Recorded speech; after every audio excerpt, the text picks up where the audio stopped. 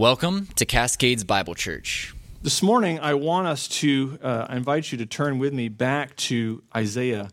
And we're looking at Isaiah chapter 24 to 27, but we're really not going to get into the text itself this morning. We are going to lay some foundational theological ground here, clear some theological ground, so that when we come to this passage in greater detail in the coming weeks, that it makes a little more sense to us. Last Sunday, we wrapped up in chapter 23, looking at, and that was the end of a series of oracles that we studied, kind of surveyed in 13 to 23, that Isaiah gave against the Gentile nations of the ancient Near Eastern world of his day. And we pointed out that these 11 chapters take us behind the scenes of human history.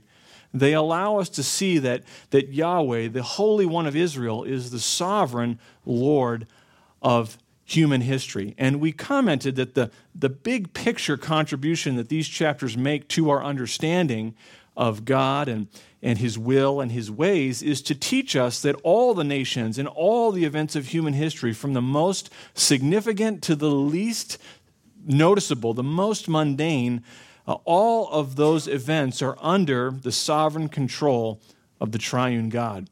Yahweh is the God of heaven and earth. And therefore, we said it is pointless to look to earthly power. It is pointless to put our trust in earthly possessions or earthly politics as a savior. Rather, God's people must build the foundation of their lives on the Word of God, Jesus Christ, and, of course, the written and infallible Word of God given to us in the pages of Scripture. So these chapters, as we have said before and reiterate, serve a timeless purpose, a life-giving principle for the church in every age, and they are meant to impress upon our hearts that our God is providentially directing every molecule in the universe toward the consummation of His eternal kingdom. Everything is moving toward an appointed end. As Psalm 115 and verse 3 says, our God is in the heavens and He does whatever He pleases. And while it is tempting to look to the nations, to look to our own abilities and our own resourcefulness at times, or even to trust in our earthly possessions and what we have, we must not do that. We cannot do that because they are a false hope. They will not be there to save us when we need them most. No human agency, no earthly efforts, no worldly wealth is able to thwart, and this is what we take away from these chapters, the Holy One of Israel from accomplishing His kingdom program. And that's what I want us to consider in some detail this morning. The concept of the kingdom of God, that concept in Scripture, in a very real sense, unifies all of the Bible. And God's kingdom program is seen in 5 parts, and it acts like a rope that kind of traces its way all the way from the beginning in Genesis to the end of the Bible in Revelation. I just want us to, we've talked about this before, but it's worth reiterating, that from the very beginning, the opening chapter of Genesis, the kingdom is presented with creation itself. God, the King, has delegated in creation to His image bearers, mankind, this responsibility to rule and to subdue the creation. We see that explained in Genesis 1 and in Genesis 2, right? Genesis 1:27, God says to Adam, be fruitful and multiply, fill the earth and subdue it and rule over it. So the kingdom program of God begins with creation in Genesis 1 and 2.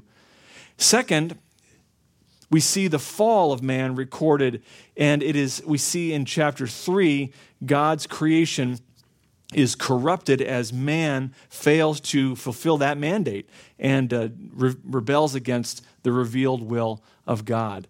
And we see that in Genesis chapter 3, 1 to 14. We see the fall of man. Thirdly, from Genesis 3, verse 15, all the way to the end of the Old Testament in Malachi, we could put under that heading promise.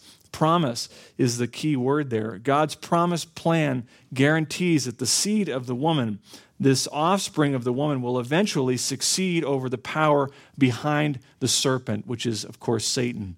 The curse of sin will be reversed, at least that's promised.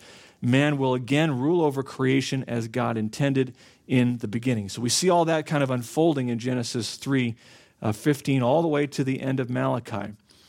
Fourth, Jesus the King brings redemption through his atoning work at the cross. His death, his resurrection are the foundation for the kingdom and the future reconciliation that will take place for a remnant of the people. And we see that described for us in Matthew, book of Matthew, all the way through Jude. When Jesus breaks onto the scene in Mark chapter 1 and verse 15, it says that he came after John was arrested, and he says that the time is fulfilled. And Jesus said, the kingdom of God is at hand. Repent and believe the gospel. So he came preaching redemption. He came preaching the good news of the kingdom. And fifth, as the word of God draws to a close, we see the restoration of all things explained to us. God's plan, his kingdom plan, is fulfilled as Jesus now successfully reigns over the earth. We see that in Revelation 19 and 20. And then this intermediate kingdom merges into the perfect and eternal kingdom of the Father in Revelation 21 and 22. And so in a sense, as you look at Revelation, what you see, you could say the entire book describes how the kingdom of God triumphs over the kingdom of Satan. In fact, Revelation 11 and verse 15 gathers this idea up. It says, then the seventh angel sounded, and there were loud voices in heaven saying, the kingdom of the world has become the kingdom of our Lord and of his Christ, and he will reign forever and ever. So you could summarize the entire storyline of the Bible from Genesis to Revelation into 5 parts: creation, fall, promise, redemption, and restoration. That is really the structure of the Word of God. And all of it is centered on Jesus the King. The kingdom created becomes the kingdom fallen, which leads ultimately to the kingdom restored. So every portion of Scripture, like pieces in a bigger puzzle, fills in this unfolding story as we think about the Word of God. And each part is contributing its own specific part in God's revelation. And Isaiah's piece of the puzzle centers prominently on that promise portion that we just outlined in the middle. Isaiah is looking back at the failure of God's people stemming from their rebellious and sinful hearts, and he's also looking ahead to God's promised redemption and his restoration of all things as he accomplishes salvation for his people. And so that brings us to the section we are in this morning in Isaiah chapter 24 to 27. The one true and living God is presented in this section of Scripture as the sovereign Lord of history, and that means that he and he alone is moving all things toward his appointed end. And that is, the end is the establishment of his eternal kingdom. Like, that's where it's all going. So I think these chapters, what we see in them is, and hopefully you've read them, and if you haven't, I would encourage you to go back and read them this week. These chapters describe a worldwide judgment in chapter 24 that gives way to a worldwide kingdom in 25 to 27. At this climactic moment, God's uniqueness and superiority above all earthly and heavenly powers is unmistakable. You can't miss it. The Lord, he describes for us, will purge the earth. He will judge the wicked. He will banish death forever, and he will receive the remnant's praises. There is at the end of human history, no other God is on the scene. Yahweh alone opens eternity to his people. The Lord's judgment we see here is against all the nations. So that reiterates for us that his justice is the universal standard. People love to rail against God's righteousness, his universal standard of justice, by saying, I could never worship a God who does this, or a God who allows these things to happen, or who claims to be the only way of salvation, as the gospel makes clear. And what these chapters make clear to us is that what those people think is irrelevant. It's irrelevant. God is who he is. And he is who he has always been, and he is who he will always be for all eternity. That's his name. Yahweh, the one who is. I am who I am. It doesn't matter what people think about God. He is who he is. And so in many ways, I think chapters 24 to 27 are a fitting conclusion to these oracles that have been given in 13 to 23. Because at the end of the age, all that will remain is God and his kingdom and his holy people. That is all that will remain. Whatever else you've put your trust in, that is swept aside.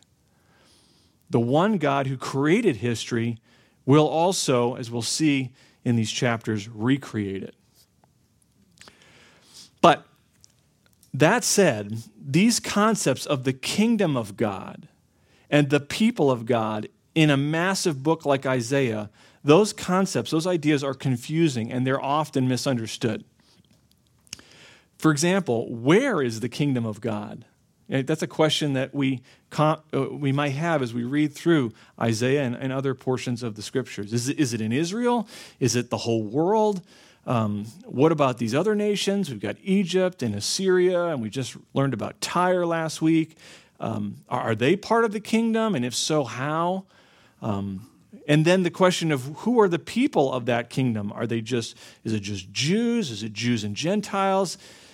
Is someone a part of that kingdom because of where they're born? Or how do you become part of the kingdom of God? What is the distinguishing mark of a kingdom citizen? Like, these are the questions that we wrestle with. These are the questions that I'm wrestling with as I'm studying through the text and trying to understand these portions of the Word of God. These are things we wrestle with, and they are concepts that are, if we're honest, are fuzzy in our minds. They're not sharp. We don't understand them, and they make studying the prophets less than profitable, if I may use a turn of a phrase. My goal then this morning is to help, hopefully, burn away a little of the fog. Burn away a bit of the fog. Just as the kingdom of God becomes sort of the entry point to unify and clarify the whole of God's word, the kingdom of God becomes an entry point to unify and clarify the book of Isaiah. And if you've ever moved to a new city, you've come to a new area, most likely it's been helpful for you to identify some key landmarks as you've come to that new city, And what those do is they allow you to get your bearings, at least in a preliminary way, and then over time you fill in the picture. They help you understand what the place is like and what makes it distinct.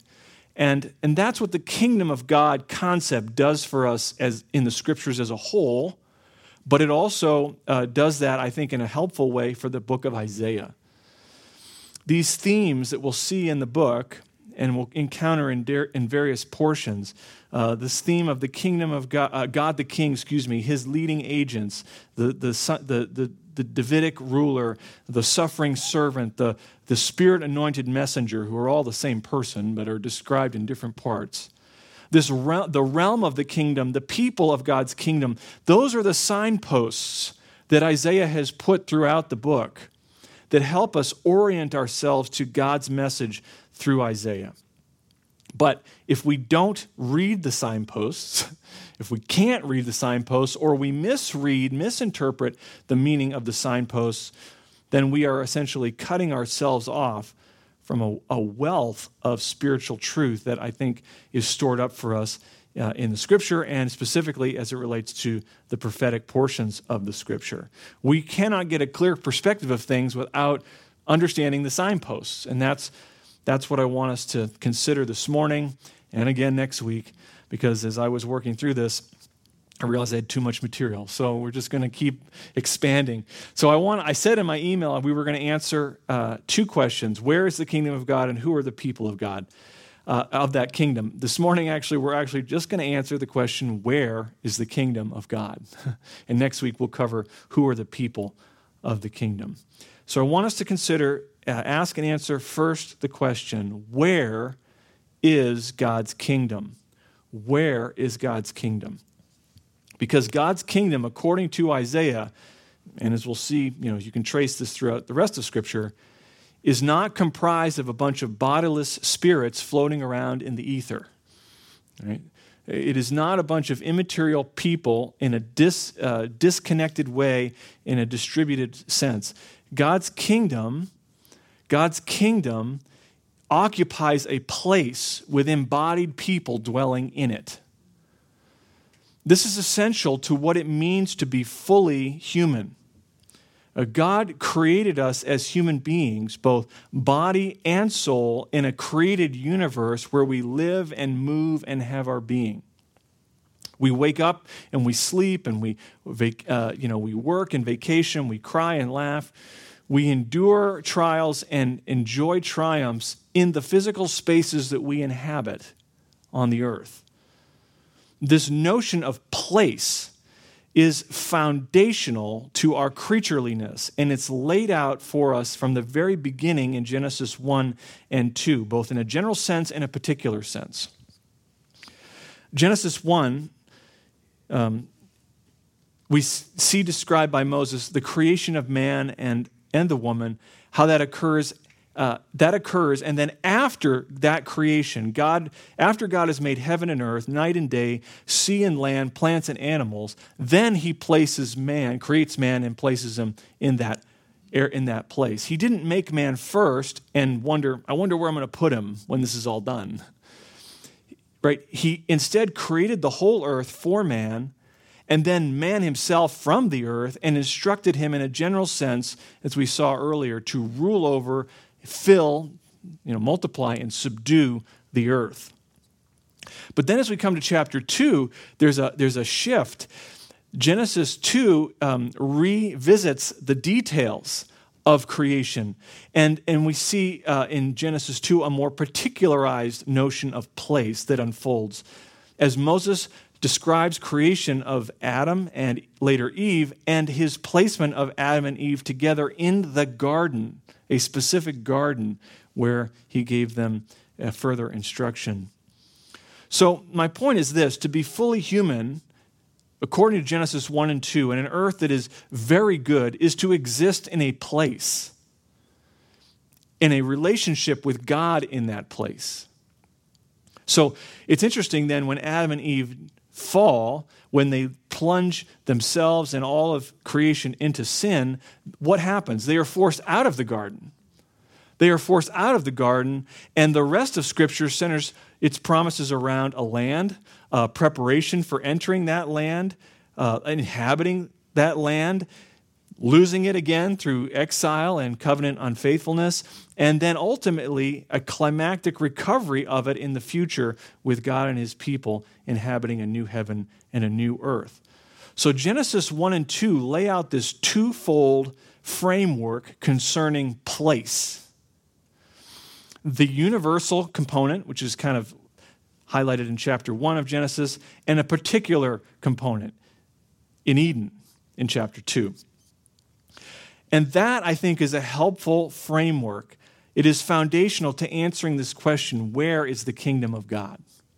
I bring all this up to say, where is the kingdom, to answer this question.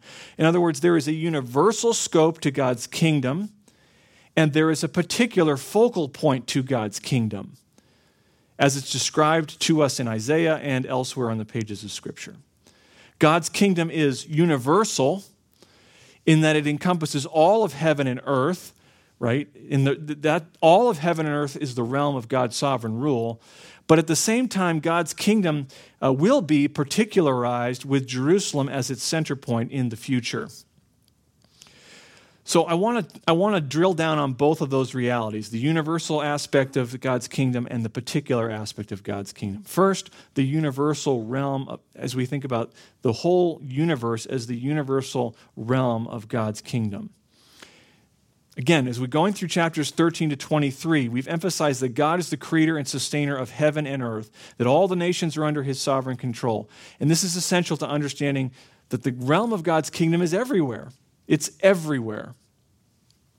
And Isaiah captures this universal idea in chapter 37, for example, as he prays. Remember, Hezekiah and Judah are under assault by the Assyrians. And here, listen to what Isaiah prays in chapter 37 and verse 16. He says, "O Lord of hosts, the God of Israel, who is enthroned above the cherubim, you are the God, you alone of all the kingdoms of the earth.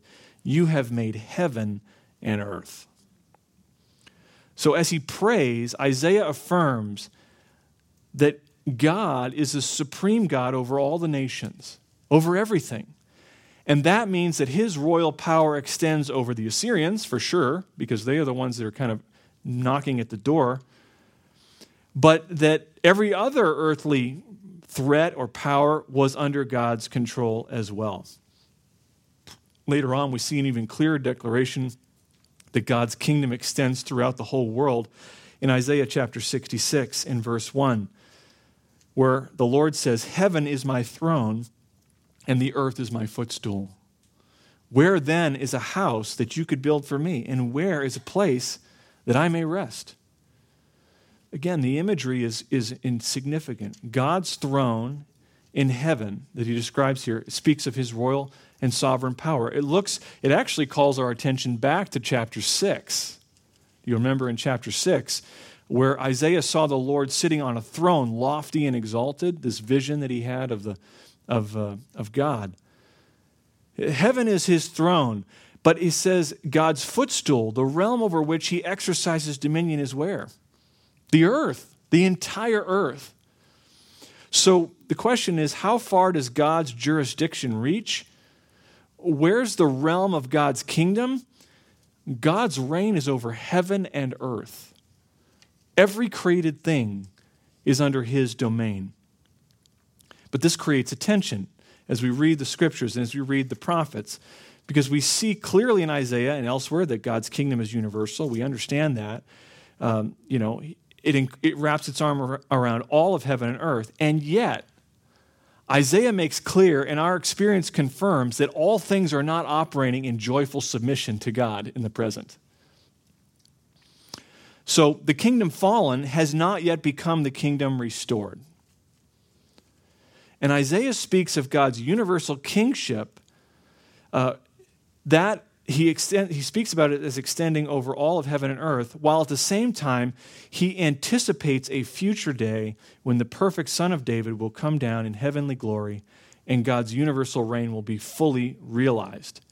So the question becomes, how do we fit these two pieces together, where God has a universal reign over everything presently, and yet there is a future point in which his kingdom will have a definite point, a particular focus and focal point.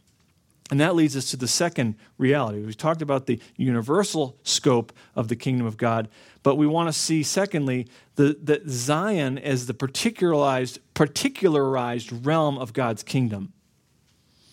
We look to the prophets, and as we read the prophets, they point us to Jerusalem as the unique and specific realm of God's kingdom. The primary way Isaiah's audience, and even you and I, grasp what God's universal kingdom will be like is as we zoom in on the particularized realm of God's reign in Jerusalem.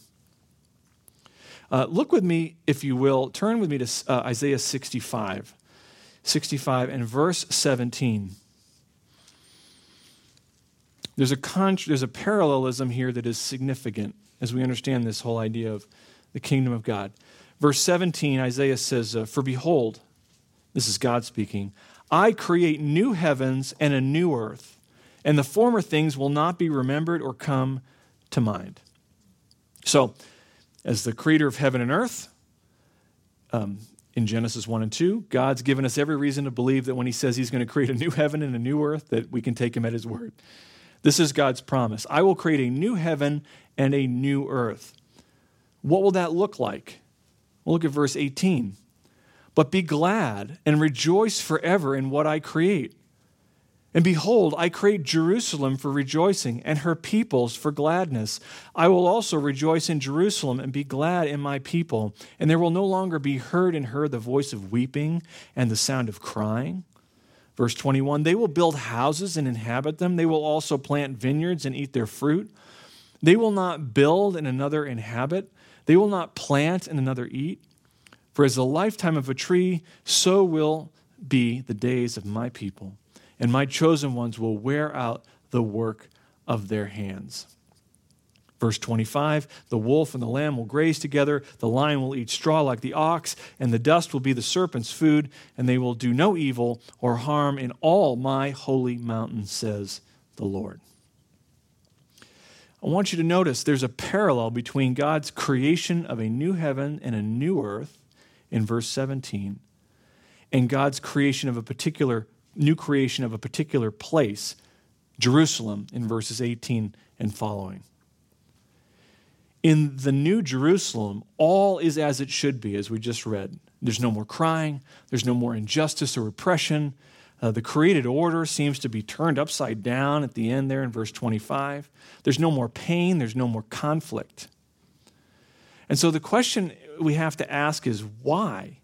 Why does God focus particularly on Jerusalem's future conditions when he's talking about one day creating a new heaven and a new earth? And the answer to that question is that what God does in Jerusalem is a sample of what he will do throughout the entire heaven and earth in the future kingdom. So Jerusalem, in the prophets and elsewhere, is a microcosm of the universal realm of God's kingdom. Let me illustrate it for you in this way, because it probably seems a little obscure with this connection we're making. Imagine if God said, I'm going to create a new world. And then he says this, in Washington, D.C., in the surrounding suburbs, there will no longer be any hospitals because there'll be no sick people. And everyone will be gainfully employed and have more than they need to enjoy a peaceful life. People in Southeast D.C. will have the same opportunities as people in Great Falls. The mall will no longer, the mall there will no longer be a place for protests and clashes with law enforcement because violence and conflict will cease. And that's his description.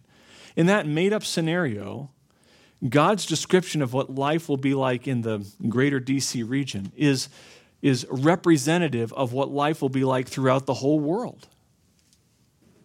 And in the same way, Isaiah and the prophets' descriptions of what life will be like in God's particular realm, in Zion, allow us, as the reader, as his hearers would have understood, to envision what the new creation will look like across the entire globe. Now you say, does that mean that Zion and Jerusalem is just symbolic? Could God have chosen Samaria or Damascus or Cairo or Babylon or something like that to illustrate and help us envision what the kingdom will be like? And the answer is no. Because ever since David chose Jerusalem to be Israel's capital, and Mount Zion was chosen as the place of God's unique presence in his temple, the Lord's presence as king has been inextricably linked to a particular realm. Yes, Jerusalem is symbolic. I'll even concede that it's representative of the entire world, but Jerusalem is an actual place. And it's a geographical reference point that orients the whole world around God's sovereign rule. So as we read through Isaiah, God's kingdom is universal in scope, but the worldwide scope of God's kingdom has a center point, a focal point in the future. And that focal point is Jerusalem. Jerusalem becomes a hub around which the rest of God's kingdom orbits. And this is the picture we see throughout the book of Isaiah. Go back to chapter 2. Look at chapters 2, verses 2 to 4. It says, now it will come about that in the last days, so clearly Isaiah is looking to the distant future. In the last days, the mountain of the house of the Lord will be established as the chief of the mountains and will be raised above the hills, and all the nations will stream to it. And many peoples will come and say, come, let us go up to the mountain of the Lord, to the house of the God of Jacob, that he may teach us concerning his ways, and that we may walk in his paths. For the law will go forth from Zion, and the word of the Lord from Jerusalem, and he will judge between the nations, and will render decisions for many peoples. and they will hammer their swords into plowshares, their spears into pruning hooks. Nation will not lift up sword against nation, and never again will they learn war. The picture here is of all the nations streaming into Zion to learn God's instruction. And God's rule clearly extends beyond the boundaries of Israel. It clearly extends beyond the boundaries of Judah to all the nations of the earth in that future day. If you turn then to our text, really, when we get to it, in chapter 24 and 25, we see God enacting a worldwide judgment. And all the nations, He's able to do that. God can enact a worldwide judgment. And all the nations can stream into Jerusalem in chapter 25, verses 6 to 8, to participate in this glorious celebration of God's kingdom manifest on earth. And the reason He can do that is at the end of chapter 24 and verse 23. Why is God able to do this? For the Lord of hosts will reign on Mount Zion and in Jerusalem. Again, in chapter 66, as we come to the end of the book of Isaiah, in verses 18 to 24, he says, "For I know their works and their thoughts, and the time is coming to gather all nations and tongues, and they shall come and see my glory." This is God speaking. "I will set a sign among them and will send survivors from them to the nations, Tarshish, Put, Lud, Meshech, Tubal, and Javan, to the distant coastlands that have neither heard my fame nor seen my glory, and they will declare my glory among the nations. Then they shall bring all your brethren from all the nations as a grain offering to the Lord on horses and chariots and litters, on mules and on camels, to my holy mountain Jerusalem, says the Lord, just as the sons of Israel currently," he says, "bring their grain offering in a clean vessel to the house of the Lord.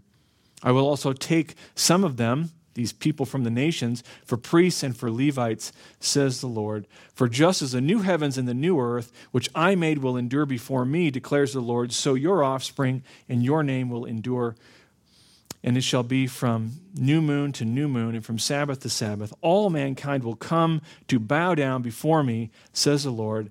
Then they will go forth and look on the corpses of the men who have transgressed against me, for their worm will not die, and their fire will not be quenched, and they will be an abhorrence to all mankind." So the book ends, it concludes, where all the nations are coming to God's holy mountain to worship before Him. So again, this, and you can look at the other prophets as well, Jerusalem is clearly the hub, the focal point of an international, worldwide kingdom. That continues even as you move into the New Testament. As you come to the New Testament, on this side of the cross, the New Testament describes Jesus, what? Proclaiming the good news of the kingdom and calling people to repent and believe, for the time is at hand. The New Testament itself describes the good news of the kingdom, which starts out in Jerusalem and goes out quickly, almost immediately, to the uttermost parts of the world. And as Christ's body, the church, advances and spreads worldwide, the realm of God's kingdom takes on a more universal focus between Christ's first and second coming. God's reign is worldwide now, but it is placed locally in individual assemblies of those who have been united to Christ by faith and indwelt with the Spirit. So together, Paul says the church is growing into a holy temple, God's dwelling place in the Spirit, as he tells us in Ephesians 2. But as the end of the age approaches, the Apostle John in Revelation reiterates this twofold framework that we have seen in Genesis and in Isaiah and the prophets. He is intertwining the universal and the particular vantage points of the kingdom of God, speaking about the where of God's future kingdom. God's reign over all the earth is universal now. We see that in Revelation 4 and 5. But God's kingdom program will be fully realized in a new heaven and a new earth. And we see that in Revelation 21 and 22. God's rule over the nations will be particularized in a new Jerusalem. Revelation 21, verse 22, I saw no temple in it, for the Lord God, the Almighty, and the Lamb are its temple, and the city has no need of the sun or of the moon to shine on it, for the glory of God is illumined it, and its lamp is the Lamb. The nations will walk by its light, and the kings of the earth will bring their glory into it. In the daytime there will be no night there. Its gates will never be closed. They will bring the glory and honor of the nations into it. If you look back at Isaiah, this is exactly the way Isaiah describes the future kingdom. The New Jerusalem will be the hub, the center point of the new creation, with the nations coming from across the globe to bring glory to God who reigns supreme. And again, John's vision corresponds with how the Bible begins in Revelation 1 and 2, how Isaiah and the prophets describe the realm of God's kingdom in the prophets, in the writings, and then we see again, Revelation ends the same way. So to come back to our original question, where is God's kingdom? The answer is, it depends on which vantage point the authors of Scripture are looking at it. It's context-driven, but these are the things we know for sure. First, it is placed. It's not just floating out there in the ether. It's placed. It's placed in the garden. It is placed in Israel under the Old Covenant. It is placed in the local church as the gospel goes forward, and it is placed in a new heaven and a new earth in Jerusalem. So we know that. Secondly, sometimes when we think about the kingdom of God, the Scriptures talk about it in a universal sense. When we see the term described or speaks of the kingdom, the writers of Scripture will talk about the universal realm of God's sovereign rule, that it encompasses every molecule of heaven and earth, which he is directing to his purposes and end. And sometimes, depending on the context, the author is speaking about it in the particular.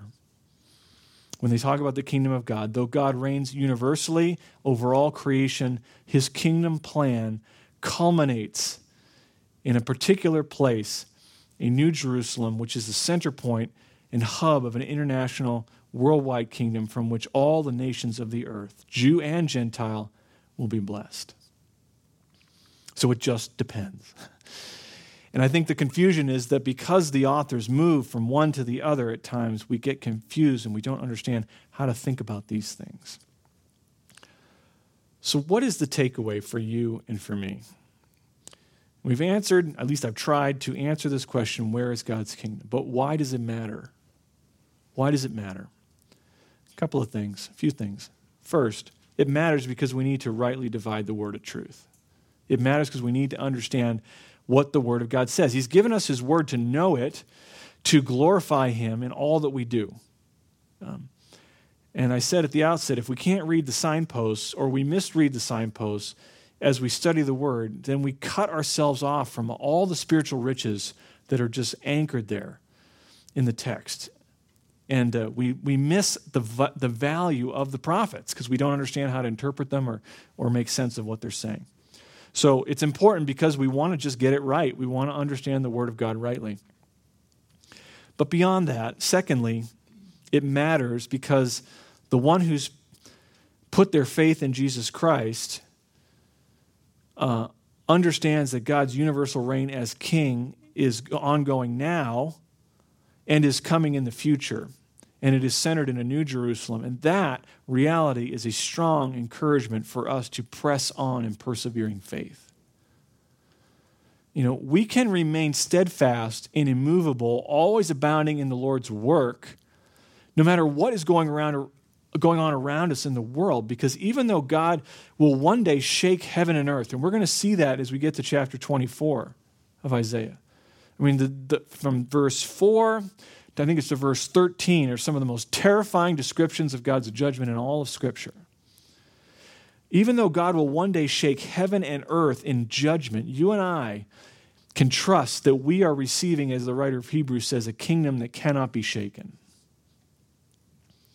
And so we can stay steadfast and not become fearful. Alongside that, we preach the gospel of the kingdom with courage and with confidence, calling people to repentance and faith in the risen King who lives and calls all men everywhere to repent. We talk about this king, this Davidic king, but he's also described in Isaiah as the Lord's servant who was pierced through on the cross for our transgressions. He was the one who was crushed for our iniquities. We tell people how a holy God caused the sin of us all to fall on him and how by his wounds we can be healed as we look to him in humble, childlike faith. I mean, part of the reality of understanding the kingdom of God is the message of the kingdom and calling people to turn to Christ before it's too late. And I think a third takeaway, particularly for those who have not come to Christ, is the reality is that if you have not hidden your life with Christ by faith, you have no part of God's future kingdom. Where every tear will be wiped away, in God's kingdom there will no longer be any death or mourning or crying or pain. When God in Christ will make all things new, everything will be radically transformed, but you will have no part in that. Only those who overcome in faith will inherit these things, John says. Only those who have bowed the knee to Christ will be welcomed as sons and daughters in the kingdom. Revelation 21, verse 8 says, those who are not part of the kingdom, the cowardly and unbelieving and abominable, murderers and immoral persons and sorcerers and idolaters and all liars, which is basically describing us before Christ. Their part will be in the lake that burns with fire and brimstone, which is the second death. But that doesn't have to be the final judgment on your life. That does not have to be the final judgment on your life, because John goes on to say in chapter 22 that the Spirit and the bride say, come. And let the one who hears say, come. And let the one who is thirsty come. And let the one who wishes to take the water of life without cost come. The gates of the city, as John says, and access to the tree of life are made available to those who have come to Christ by faith. And so John's revelation of God's future kingdom, it ends with a passionate appeal for the wayward and the rebellious to throw themselves on God's mercy and grace and become kingdom citizens. That's the final call. And so if that's you this morning, I would encourage you not to delay, because the message of invitation has been given. It's been given to us by John. It is given to us throughout Isaiah, and it is given to us even from the very beginning in Genesis 3. We see the promise, seed will come and make God's kingdom program, bring it to completion. And so we need to understand what is the kingdom of God, but inextricably linked to where is the kingdom of God is this question, who are the people of God? And that we'll have to wait until next week. Let's pray. Father, thank you for your kingdom program laid out for us in the pages of Scripture. We see that even though we started off well and failed, there is such truth contained in the promises of God that you will not leave us in our rebellion and destruction. You have sent your Son, Jesus, to live, to die, to rise again, that we might have redemption, the forgiveness of sins. And I pray, Lord, that you would help us to understand that your kingdom program is still moving forward. Though all around us seems to be falling apart, and sometimes it feels like the wheels are coming off, we understand that you're the sovereign Lord of history. Everything is under your control. We don't need to be fearful. We don't need to be reactive, but we can be steadfast and immovable, always abounding in your work. Lord, help us to proclaim the message of the kingdom. Help us to call sinners into that kingdom hope that we have. And may you draw hearts to you even this morning, we ask in Jesus' name. Amen. Thank you for listening. We hope you've been encouraged by today's message. For more information or more messages like this, visit us at cascadesbiblechurch.com or subscribe via your favorite podcast app.